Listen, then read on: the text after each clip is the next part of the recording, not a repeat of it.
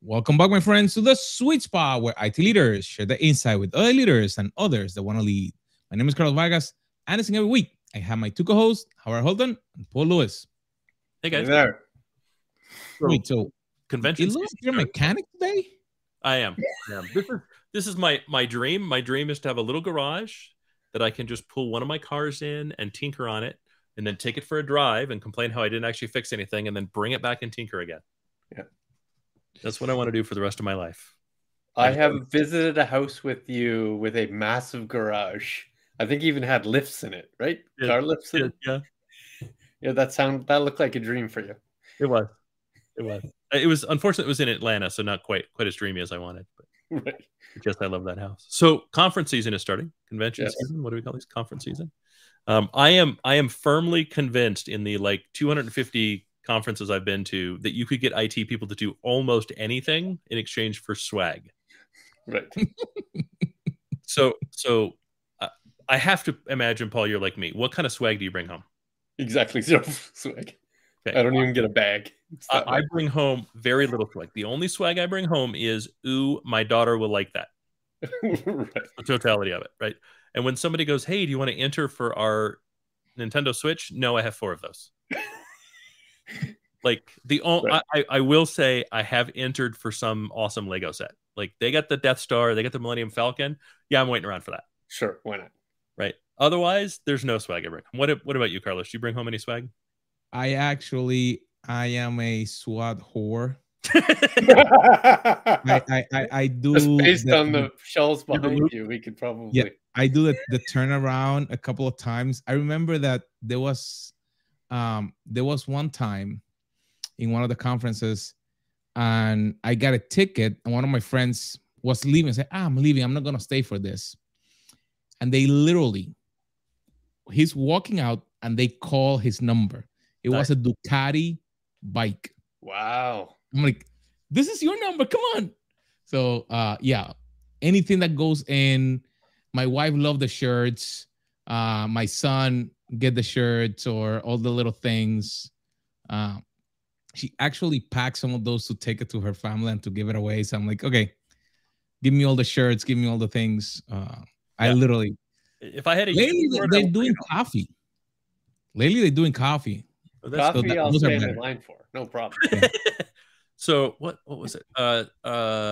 DevOps World, I think it was. They had like all these boutique coffee stations set up where if you waited in line, they would make you a far better than Starbucks cup of coffee. Nice. I did that like 11 times. I would randomly wave to people in a booth. I'd go, hey, I'm in line. 4? Okay. And it was just me. I was the only person at the conference. So I'd go up and I go, I need 4. We need 2 of these and 2 of these. And they'd, okay. I've actually bartered for my time. So I was at a SAP conference recently, and they had, a section in there that was specifically on the, we'll call it the, like the news side of SAP. And they had a stage, and they said, hey, Paul, could you come up and speak for a bit? I said, happy to do that. For the privilege, I require unlimited coffees from your barista that's right here. Yeah. And they said, no problem. Here you go. Here's your roll. Awesome. Perfect. Yep. That's fine. I'm a big fan. I don't blame you.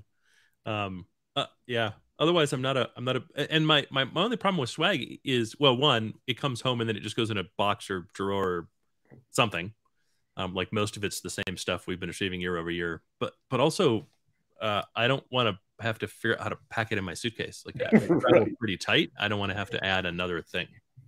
Bringing it home sucks. The exception being DEF CON. I will always get swag at DEF CON. I'll get swag at B-sides, right? Hacker conventions are more like nerd conventions for me, and so I always get swag at those. Like if I go to a Comic-Con, I'm bringing home at least a large suitcase full of comic books and T-shirts and that's not swag though. That's collectibles. Sure, you're buying a lot of that, right? Yeah. I'm buying all of that. Yeah, that's just purchasing at that point. Yeah. That's true. Technically, it's not swag, right? Swag is an acronym. You guys know what the acronym for swag is? I actually don't know. It's stuff we all get. Oh, stuff we all get. So now that you mentioned all the conferences, it looked like lately everyone has some type of cloud. Someone like they go like I literally am like the church cloud, the food cloud. I'm like, why all these things? Do we really need this thing? Well, I think the question is, do we really need cloud at all? Much less, like, we absolutely don't need a million different clouds. Right. Like without a doubt, we definitely don't. Now, the company that does need some more freaking cloud, though, is OpenAI. ChatGPT has been down like crazy. If you're going to pay $20 a month and take billions of dollars from Microsoft, the least you could do is have infrastructure that stays up and can deal with the load from your commercial. Are you down? I'm on the plus and I'm not down. It's been up and down. They had a 40-minute outage, whatever it was, and their uptime is 98%. Like, are you a premium user? I am. In today's day and age, that's not a good uptime. Right. Plus, they keep saying, "Oh, hey, it was unlimited. Oh, no, now it was 100. Now it's 35. Oh, now it's 25, and expect more reduction." Now, I don't hit the cap because I don't really use it that much, but nonetheless, I think the question still is, right, why do we need cloud? Right? Do we really need cloud? And what are we trying to accomplish with it? And since this was not my question, but Paul's, I'll let Paul swing at it first. Sure.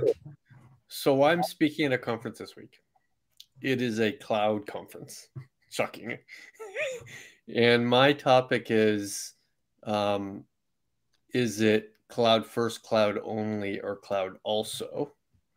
But I really posed the question in the beginning of the whole sort of talk track is, why do we even need cloud? Like, why is it even important? Why does it matter? And how much are we really even spending on it?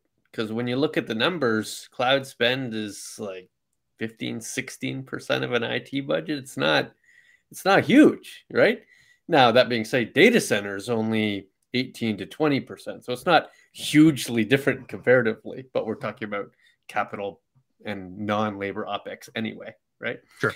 But still, like, the percentage difference isn't really that big. And in fact, when we buy more of cloud, we're actually mostly buying more SaaS, right? Just more applications. And arguably where the applications sit kind of doesn't matter either, right? I could buy applications from a variety of different places. The on-cloud part kind of is a coincidence than the big purpose and goal there, right? So I look at that and say, what advantages am I really getting? Because the interesting part about how it all started was it was supposed to be cheaper, right? It was supposed to be an economic capability. And it's become very clear that it no longer is an economic value. In fact, it's slightly more expensive on a monthly basis. But if you include the cost to transition, right, the actual cost to migrate, then it blows out the ROI in many ways. Yeah, the ROI becomes infinite, right? Especially and therefore consider the mistakes that are made along the way. Yeah. Right. And therefore, so what? If it's not economics anymore, I guess it's agility. I guess it's access to functions and features and services I don't have access to in any other sense. But then one could also argue, well, I can just connect those cloud services to my on-premise services if I had to. It doesn't sound much more than networking requirements, right? So it kind of begs the question. And I'm not anti-cloud by any sense, but I'm certainly looking at diversification being a better ideology than cloud only or cloud first. That's my proposition.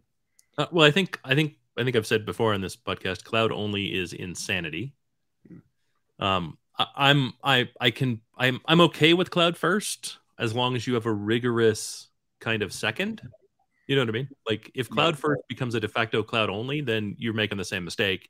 You're just ignoring the stuff that's currently running on-prem, in which case that's just as insane. But I think the premise is broken, right? The initial value to cloud was it's complex to run this stuff on your own prem. Pay us to do it for you, effectively. It was never the economics are necessarily better. The unit cost is better. It was you can't add technology at the speed you need to add technology. Let us do it where we can worry about scale, right? Like. And I will still argue that the two values are agility, which is a combination of the speed at which you can add capacity and the speed at which you can add capabilities. As in, I can turn up additional things that I already have faster than I ever could on-prem. Right? No two ways about it. I could add an exabyte of disk in the cloud infinitely faster than I can provision terabytes of disk on-prem. Right? And then at the same time, new capabilities, new technologies, I can add in the cloud. I get the agility of being able to add those in the cloud with theoretical mouse clicks. Right. The second one is reduction in technical debt. Right. The simple act of refactoring, the simple act of redeploying my application in a cloud compatible way.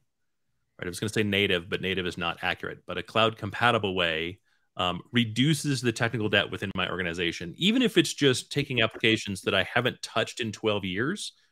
That I sacrifice goats to and worship the dark lords to keep running.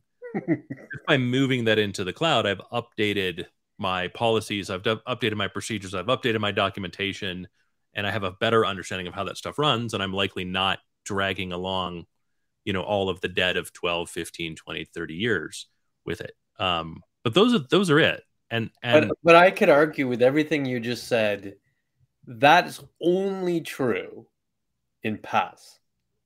It's not true in any way in IaaS. If I'm just lifting and shifting into a world to which I'm controlling a very defined amount of storage and CPU and networking, and it's only going to work for the services that I've deployed on it, it still requires me the same amount of change effort to upgrade. It's not just a couple clicks to add more storage because I haven't designed it in a way to actually consume more storage or consume more. I don't know. I think that's being a little unfair. Like if you do a lift and shift, you're not doing cloud. If you do a lift and shift, someone else is just running your data center. That's not cloud. Right. It just happens. And you're doing it the most expensive and most dangerous way possible. Right. Right. Without a doubt, lift and shift is terrible. Don't ever lift and shift. You're also removing any opportunity to reduce technical debt, and you're pigeonholing yourself in the same design you had before, in which case you're getting no agility benefit from it. Right. But, so your premise presumes change. Your premise isn't just moving to the cloud. It is modernizing in some respect. In some respect, even if it is simply a re-architect and redeployment of the existing application. Right. That's not lift and shift. Lift and shift is I take what I have, how I have it, and I just plop it down. Right. I may restore from backup. I may do P2V or a V2V migration. Right. But again, that's because people seem to think that you're going to save money by going to the cloud. No. Right. You save money as a byproduct of being more efficient. Sure, I'll buy that. Right. Can companies save money? I absolutely think so. When agility and reduction in technical debt are the premises to which they move to the cloud. Now, it's also, as I've said before, why hybrid multi-cloud becomes an actual usable thing. Because once I have everything moved out of my on-premise data center, right, I also then have the ability to go, hey, we've learned all this stuff, moving this stuff to the cloud. We've modernized. We've become more efficient, more effective in how we operate. We've likely changed our IT operating model to one that's more kind of cloud focused, more modern in and of itself, right? Our operations are built that way. Now, where are we taking no advantage of agility and scale? None. Zero. Oh, well, we could probably move those back on-prem and actually have some cost savings because I'm not paying someone else to run it for me and mark it up. Mm-hmm. Right? In which case, now we start to get into hybrid multi-cloud, which is really the place that I want to be. Right? Running an organization. That's the place that I want to be. I want to have the right application in the right place for the right dollar. And the bulk of my data probably never needs to go in the cloud. The bulk of my applications in an enterprise probably never need to stay in the cloud. Sorry. My data never needs to stay in the cloud. My applications never need to stay in the cloud. Because I'm not going to need to scale them that rapidly. Is there such thing as demodernization? I'm trying to think of the thesaurus response to what modernization might look like. So let's say I modernize my on-premise applications to use PaaS services in the cloud. And now I have felt that I think I can be more efficient and effective on premise. Do I now need to remodernize again to make it work back into a place where it's not consuming PaaS services? Well, possibly, right? But define the PaaS service, right? The PaaS service is a database API. Okay, cool. Yeah. I have the same database API. Like if it's still just SQL as a service, because that's the PaaS, I can do that with SQL servers on premise. And I'm not having to re-architect my application to do that. Right. I just have to pay differently. Correct. I consume very differently and I pay very differently. Right. But I still have the ability to do that without a whole re-architecture. Right. Mm-hmm. If I've gone to microservices as an example, I can have some or all of those microservices run in the cloud or on-prem or a mix thereof. Right. And the way but that the IAC is different, the DevOps will be different because the infrastructure looks different. So therefore... Yeah, but it doesn't have to look so significantly different, right? K8s is K8s. It shouldn't matter where I run it. Yes, I have different, like I change the path that I address it at. Right. But how I go about it should not be that substantially different. Yeah, but K8s aren't serverless, right? That's not PaaS. That's still running IaaS. Sure. If I'm going serverless in all of my functions, then I have to replace those functions somewhere. That is true. Yeah. That is true. I absolutely have to replace them, right? But now you're talking the difference between development and infrastructure. Right. Infrastructure can still build those in-house and still provide those serverless. I have the ability to run all that stuff serverless in-house. There's very little that's unique only to the cloud. That's not also then unique only to AWS or only to Azure or only to Google or only to the cloud in which it runs. Yeah, but there's work there. Is that considered demodernization or just a second modernization? No, I think that's hybrid multi-cloud, right? In which case, that's the modernization of the infrastructure that to which you own and have complete control. Right. So hearing both of you, I have probably my brain is a little bit exploding. Can at some point cloud be the answer so you don't have to deal with departments that don't understand your need? And you can then, because you're just talking about bringing it back. And I was just thinking, well, now the security team gonna get involved, and now storage team, and then all these other teams that normally they don't talk to each other. No, I wouldn't. No, the goal is to. I don't need a storage team in the cloud. I'm not sure why I would maintain a storage team in the cloud. Well, in the cloud, you don't need it, but when you bring it back. Yeah, but if I didn't need it in the cloud and I want my on-premise to be as modern as the cloud, why would I recreate a storage team?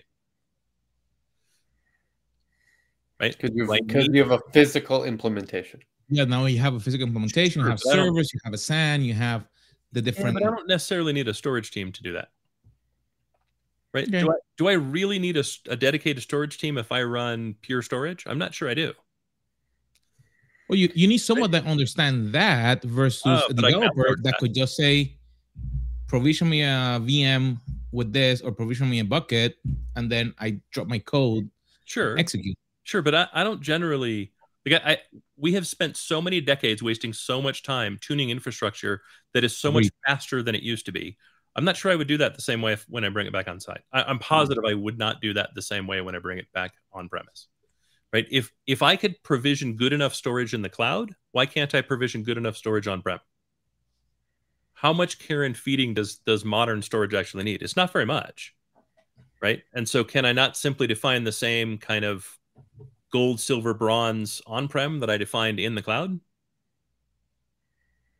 Probably. It'll require some person to deal with the physical aspects of the data center. But yeah, not necessarily the runtime of the equipment.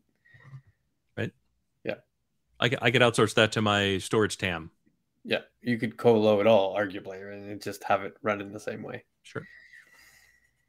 But what if... So I buy the premise that anything new I build is likely to go in the cloud because I have no migration costs. Therefore, the ROI on that should be perfectly fine, right? Because I'm going to consume whatever services I require to deliver on that particular workload. Yep. And if I'm building something new, the gravity between the applications and data I can already make separate, and I can ensure that they are, running a serverless environment, that it's microservices, that the data is growing at a different speed, that the applications are great. That all makes sense to me. What still I believe to be true is outside of data center versus cloud is there's still other workloads that are in neither of those two places, like edge, right? So I have 10,000 stores, I have 18 manufacturing plants, I have multiple countries. Several of my plants are sitting in China, right? That has a different set of legislative and regulatory requirement. And I need to ensure that a transaction can still occur at the point of sale when the internet's off and it's down. But that's why we're starting to call a lot of that distributed cloud instead of edge. Like the fact is, we have to stop. We have to stop thinking about all of these things as separate things and get distributed cloud seems like a humorous name for it, but go ahead. I get it. I didn't invent it. I didn't invent the term. Piece of software that runs on a point of sale equipment. I'm not sure I could refer to as a cloud. Yeah, but I wouldn't necessarily refer to that as the edge either, any more than I refer to my laptop as the edge. Interesting. Right? Like just because a transaction occurs at what is physically the edge doesn't mean we should think about it as the edge. I'm not doing the core computation there. I'm still feeding that back to the ERP system that's centrally located. Right? It's still completing a transaction with a consumer, let's say, in that circumstance. Yeah, but do I then count their cell phone as my edge? The train's still running, right? The bulldozer's still bulldozing. It's still collecting information and the internet off, right? But I think that's part of the problem with how we've done so much of this and how we think about it, right? It's not. The exchange of bits is not the completion of the transaction. And the POS system is not completing the transaction. The POS system is doing input and output. I guess it's how you define the transaction. From the consumer's perspective in the store, the transaction is complete. I've given you my credit card. You've taken my credit card. I've walked away with my shirt. I get it. But then do I count your mobile phone as my edge? If you use it sounds like you don't. No, I don't. Not right. But what about if you have an app that actually from the mobile device is that it actually make the queries instead of using a middle layer? Do you still not consider that device the edge? It depends. And probably, well, it depends. Depends on what the app is doing. Depends on, is the app doing the computation or is the app exchanging data? If the app is doing the computation, I have an example of both. It sounds like philosophically you don't think the concept of edge exists. Was that a fair statement? No. That's not it at all. So how would you define it then? If I'm doing video analytics and I'm doing compute on a light pole where I have the video camera attached, that's edge. I'm doing compute at the edge. It's where the compute lies, not where the data lies. And that was the whole point with edge. The whole point with edge was I need to move the data close to the edge because that's where the compute needs to run so I can get the results out quickly. But you argued against phone and laptop with both have compute. All we're doing is data exchange. I'm not doing compute. The phone doesn't hold the record on the inventory, so it can't check to see if the inventory is there. It has to communicate back to the core, to the ERP. The ERP is the system doing all of the work. That's just a screen and a keyboard. It's a dumb terminal, effectively. It's not doing the work. Well, can't one make that exact same argument with the light pole? No, because the light pole is actually running the video analytics.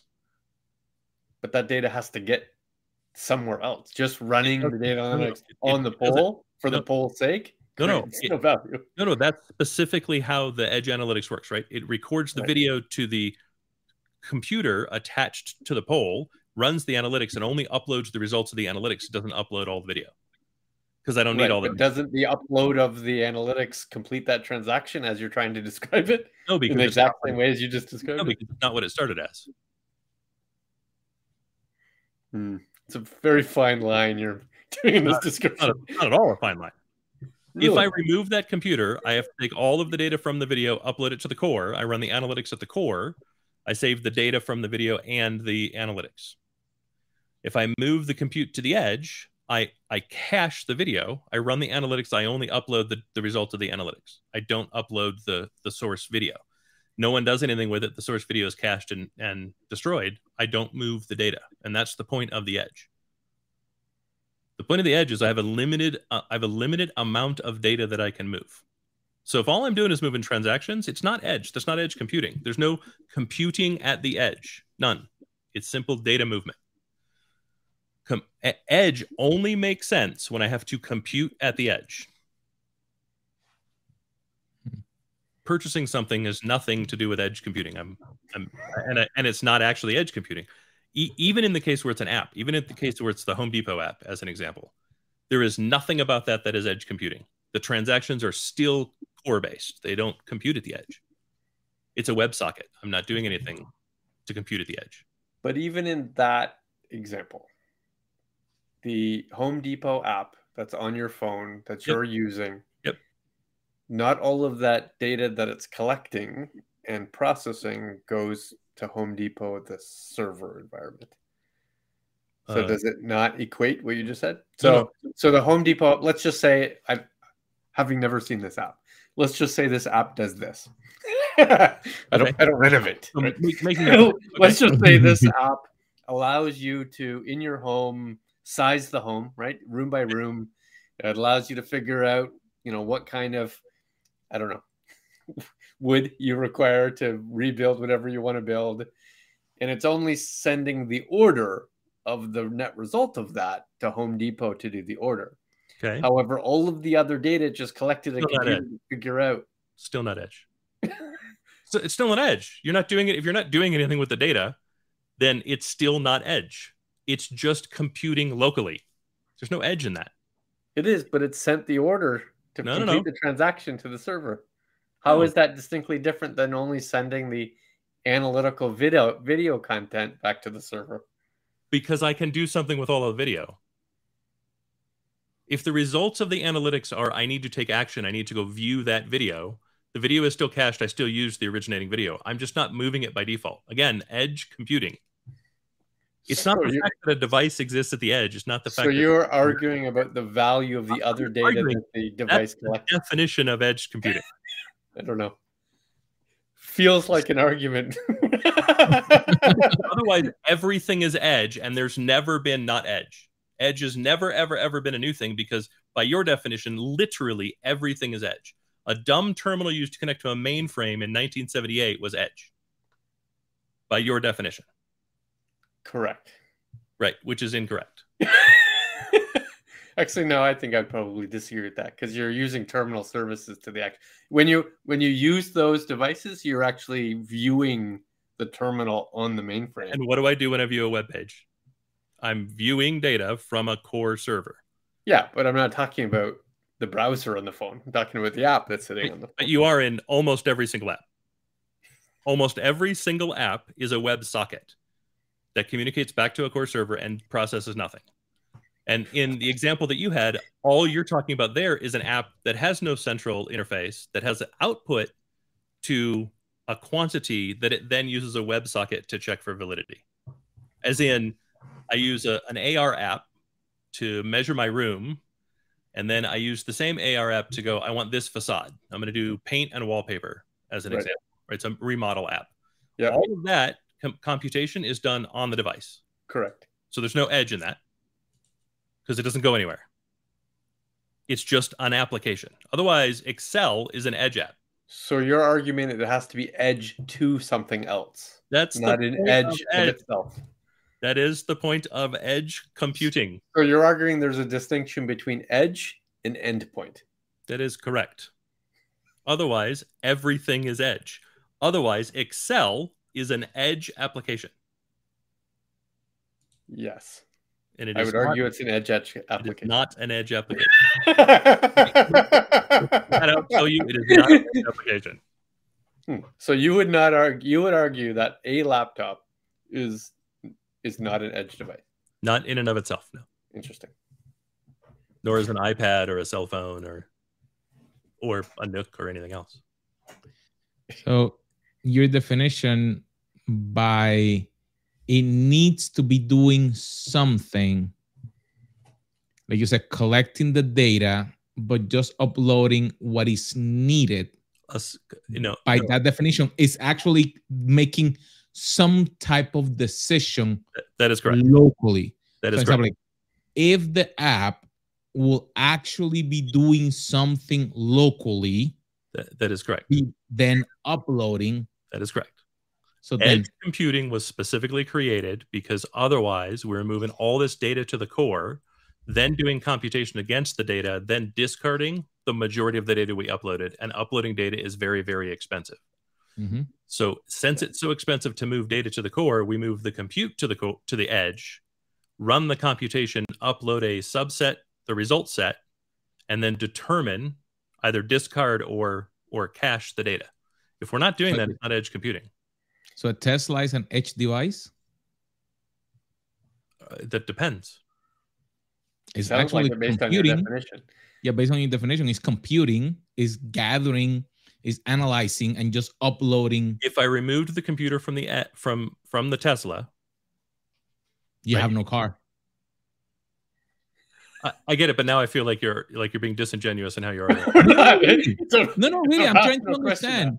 Because then if the idea is that I had to process it. Tesla is in fact an edge device. If you remove the computer from the Tesla to make the decisions the Tesla makes, you'd have to stream all that data back to the core, do the computation at the core. You're likely discarding the majority of the data to send the result set back to the car to tell the car what to do. It's not feasible or reasonable. Additionally, you have particular requirements within a car that would prevent that from being able to work, right? Like the government would not allow you to do that in the case that you lost network access. The car would no longer work and become a danger to itself and others. But yes, I guess I'm differentiating between edge analytics, as you're describing. Edge analytics to me is a requirement that... Hey, let's be clear. When you say edge, the technical term is edge computing. There is no edge without the computing. You've shortened edge computing into edge, which is how it's commonly referred to. Okay, but let me finish the distinction. So when I think of the term, just two words, edge analytics, I think to myself, what that means is that because of the volume or variety or velocity of the data that sits on a machine somewhere, I have to take the algorithm I normally would have been produced and running in the cloud, and I need to retrofit that to the device so that it can do some analytics on the device because I can't physically move that data to the cloud. That to me is edge analytics. Yeah. I differentiate between edge analytics and edge computing, which can be used for more than just analytical purposes. I agree. It might just be used for the running of the machine. No. No, it can't. Otherwise, again, I hear you're disagreeing with me. I'm just saying that's how I get it, but you're between those two terms. But you have just combined endpoint and edge to mean the same thing, and they do not. Right. That's exactly what I'm saying. I know, but they do not. I welcome you to, after the podcast, feel free to look it up. They're not the same thing, right? Even POS, right? Edge POS is not. It's not really edge. It's just a fucking terminal. It's a machine that can perform functions off the internet. Again, though, that's every single endpoint, all of them, everywhere. Other than the ones that use web connections for their apps. No, that's the same definition that you just said. They perform some sort of thing off the internet. That's every endpoint device, everyone. Right? And so, no, not everything connected to the internet is the edge. Then what would you call those things? Well, it depends on what they're doing.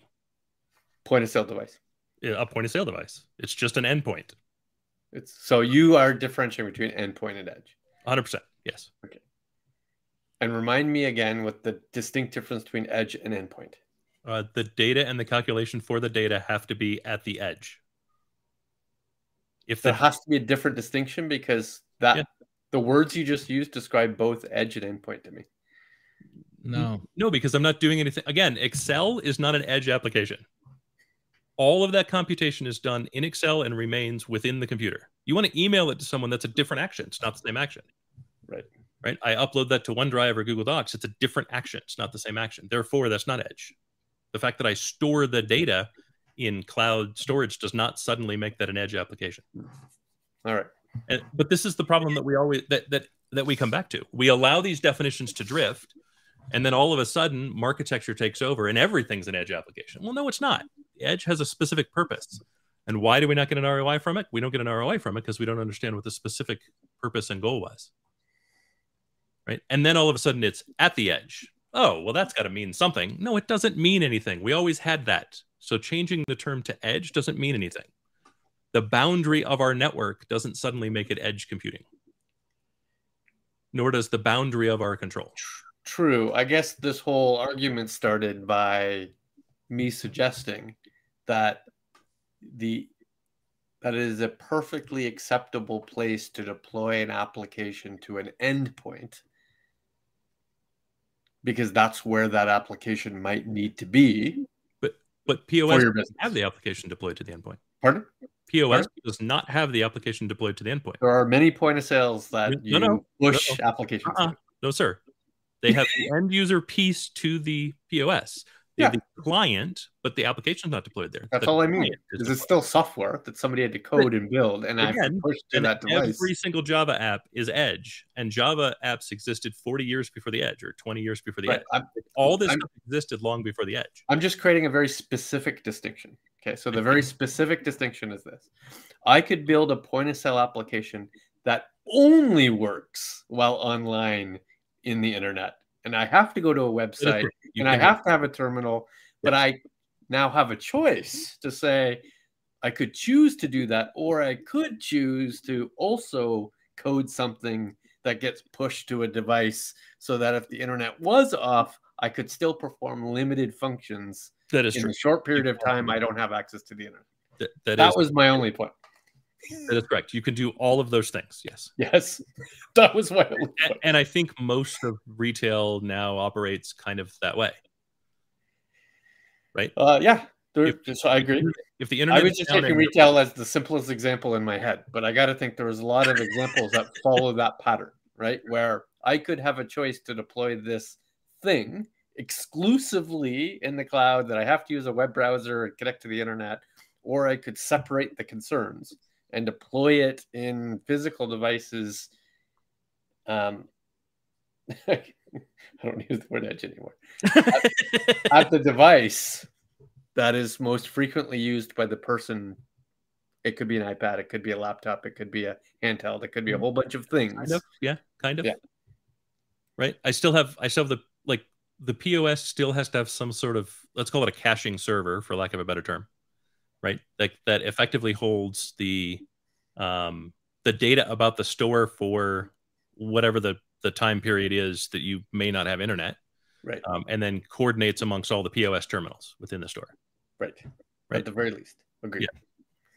The Wi-Fi has to work, even if the internet doesn't. Right. The local network has to be functioning, even if you can't get anywhere beyond local. Ultra. And I would imagine you probably, I can't imagine that you couldn't do that where every POS is independent. You know what I mean? Like each every device is independent? Yeah, each POS terminal holds enough information about the store to operate completely independently. You know what I mean? So it's effectively n plus whatever, right? So if you lose all of them, you're okay. And then some sort of kind of quorum methodology to determine what's the authoritative transaction. Like that seems relatively straightforward from an architectural standpoint, rather than having a server on location. In fact, I usually say you should be able to live in a world where the internet goes down, but the power's still up. Once you lose the power, close the store. Yeah. If you can't get light in your store, you have a problem. Right. But otherwise, yeah, I agree with you. And yet I still see in 2023, I still see the internet is down. We can't sell anything. Right. That's 100% true. I would say that's a little bit of poor architecture. Right. And maybe that's what they call, I don't know, POS edge, because they've deployed some sort of caching device. It's an asinine use of the word edge because it's just an asinine use of the word edge. But I guess you could theoretically call it that. That's probably what Oracle would call their edge POS. Carlos, I'm already exhausted. This was the first time we've had a kind of a fundamental disagreement on the podcast in what 150 episodes, Carlos? Probably close there.